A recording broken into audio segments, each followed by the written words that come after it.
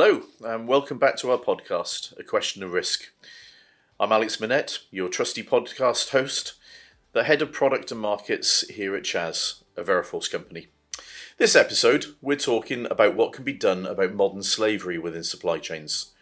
We're going to hear from Doug Aris, director at Nutral, which is a startup consultancy that specialises in social sustainability and temporary workforces. Modern slavery is on the increase. The International Labour Organization reports that COVID-19 pandemic fueled a large surge in extreme poverty, which is considered a major factor in driving forced labour.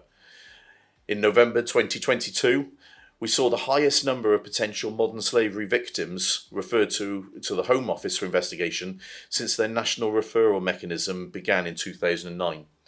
That's a 38% increase from the previous quarter of that year. Monitoring and tackling action around human rights issues in your supply chain are a key feature of the impending EU supply chain law and the German Supply Chain Due Diligence Act. So today I'm joined by a very special guest. Some may say an ethical supply chain superhero who fights against the forces of modern slavery and champions ethical employment practices. Please give a warm welcome to our special guest, Doug.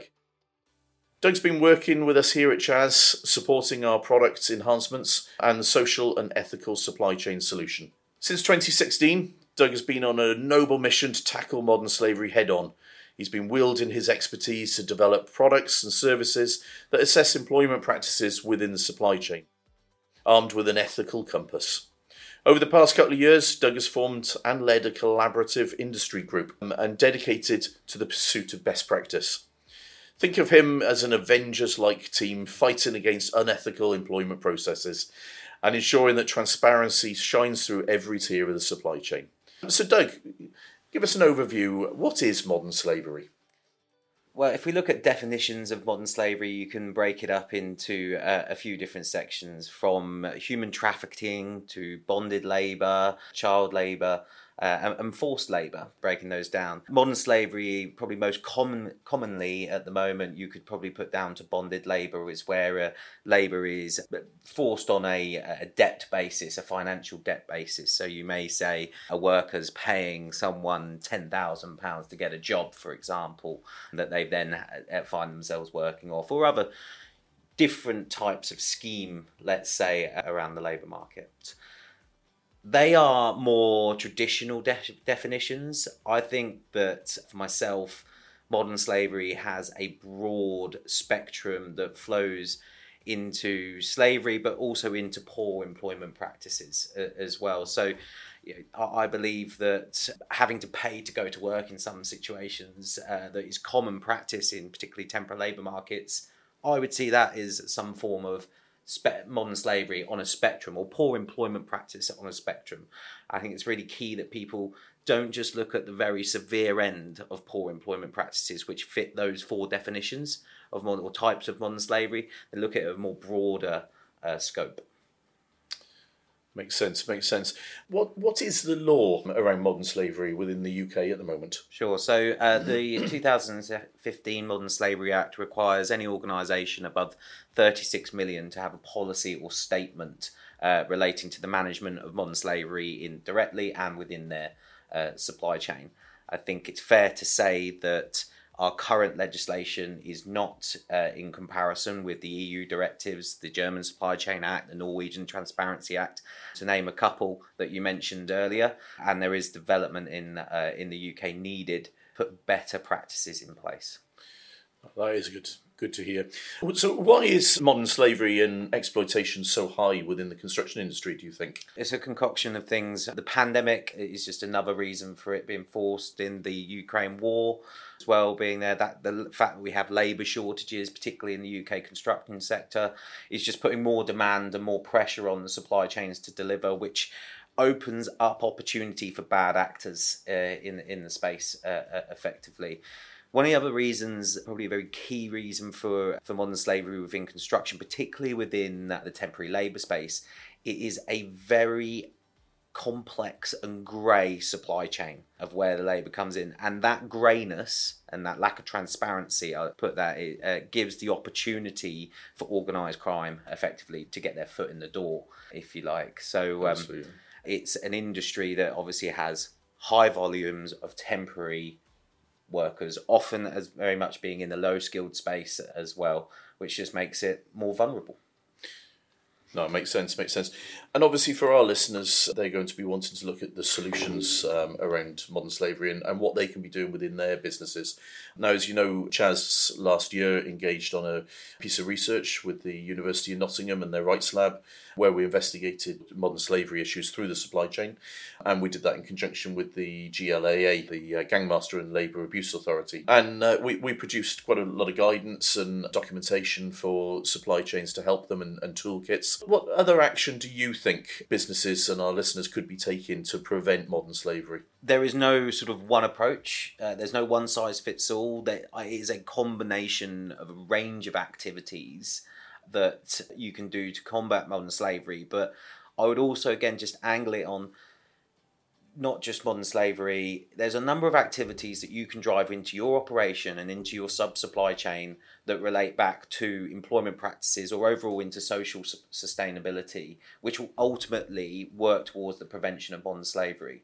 So I think one of the key things and one of maybe the challenges in the sector to date is everyone's focused on modern slavery. Well, let's not actually, why don't we focus on creating better employment practices so people have a better work-life satisfaction, better pay, better opportunity, which ultimately then will give them more reason to work on your project or want to work in your projects and so on, or within your sub-supply chain because they're treated better.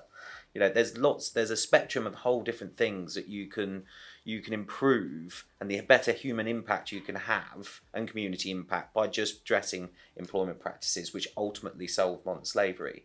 So I think there's a number of things in training, for example, extra due diligence, for example. You can look at site induction softwares, other different softwares coming out around right to work checks and so on. All of these combinations of education, due diligence, better procurement practices as well. I mean, if the price is too low, there's something's fishy at the end of the day. Creating some transparency in some of the high-risk trades that you have or high-risk products that you have as well, understanding that supply chain. It's amazing to think that if you think of temporary labour being a high-risk area for modern slavery, which is effectively the supply of a person, may have 4 or 5 actors within that supply chain beneath you. It just doesn't mean, you would expect that if you were providing a lift, for example, with God knows how many products and components within it, but not within just a simple person at the end of the day. It should be a relatively straightforward supply chain, but it isn't. So there is a number of different things you can do, ranging on the size of your organisation, from micro organisation through to major organisations as well. And it's always a concoction of what I said before, and I'll repeat it. I get further due diligence, procurement processes, training, not just your own people, but within your supply chain, software and tech around some of your induction and your onboarding processes as well, and really doing that mapping piece, understanding the high risk areas of your operation and creating some transparency in your supply chain for those areas. Fantastic. Thanks for that, Doug. And with your experience and obviously through your work with your business as well, do you feel that enough is being done to combat modern slavery within the UK? I think no. Alluded to before, we are behind the emerging legislations in other parts of the world. The Modern Slavery Act, having a policy or a statement, I think is pretty woolly. Yes. There's no real assessment behind the activities that go into a lot of those statements. And I don't know the stats off the top of my head, but I did see it come out not so long ago from one of the modern slavery charities. I think it may have been unseen, I can't remember off the top of my head, around the actual percentage of published statements on websites that we've got. That is really, really low for published statements on websites that are up to date, which for an organisation of 36 million, they need to be doing. So there is, we've got lacking legislation, and there is lacking enforcement of that legislation in the UK at the moment, particularly with the fact that we've not replaced Modern Slavery Commissioner role within the UK yet. Something, again, that's being petitioned for across the sector and people like myself. Of course. And I would have thought as well that 36 million seems an interesting number to hit, because there's going to be a lot of businesses that come under that level that would still have supply chains and potentially have modern slavery issues within those supply chains, but we don't seem to be capturing those. No, it is. I think you've always got to draw some sort of line from a legislation perspective, and turnover being one way of applying it. We see number of employees being another way of applying it across other legislations. So I think that's challenging. I think if you make it more complex, if you're a small organisation, you must have a statement, for example. A micro organisation, you must have a statement, for example. But if you're a major player, a large organisation, you should have a system and practices in place to drive this through your operation. I mean, I would probably seek to see some form of legislation that is scalable to the size of organisation and holds them to an appropriate level. But again, that could make some lives more and more complex in this area. And I think really what I look to is, yes, there's going to be a bar set, but to all major organisations that are setting a standard above legislation and trying to drive that through their value chain as being, the way forward, and being a sort of a part of that Avengers, if you like, team reference in modern slavery. Oh, that's a really fair point.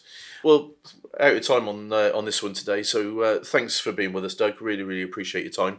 Thank you all for listening. If you enjoyed this podcast, as always, please subscribe to A Question of Risk, and don't forget you can send your supply chain questions in to us to be answered, and we'll hopefully bring those up in future episodes. So until next time, goodbye, and remember, play safe. Brilliant. Thanks, Alex.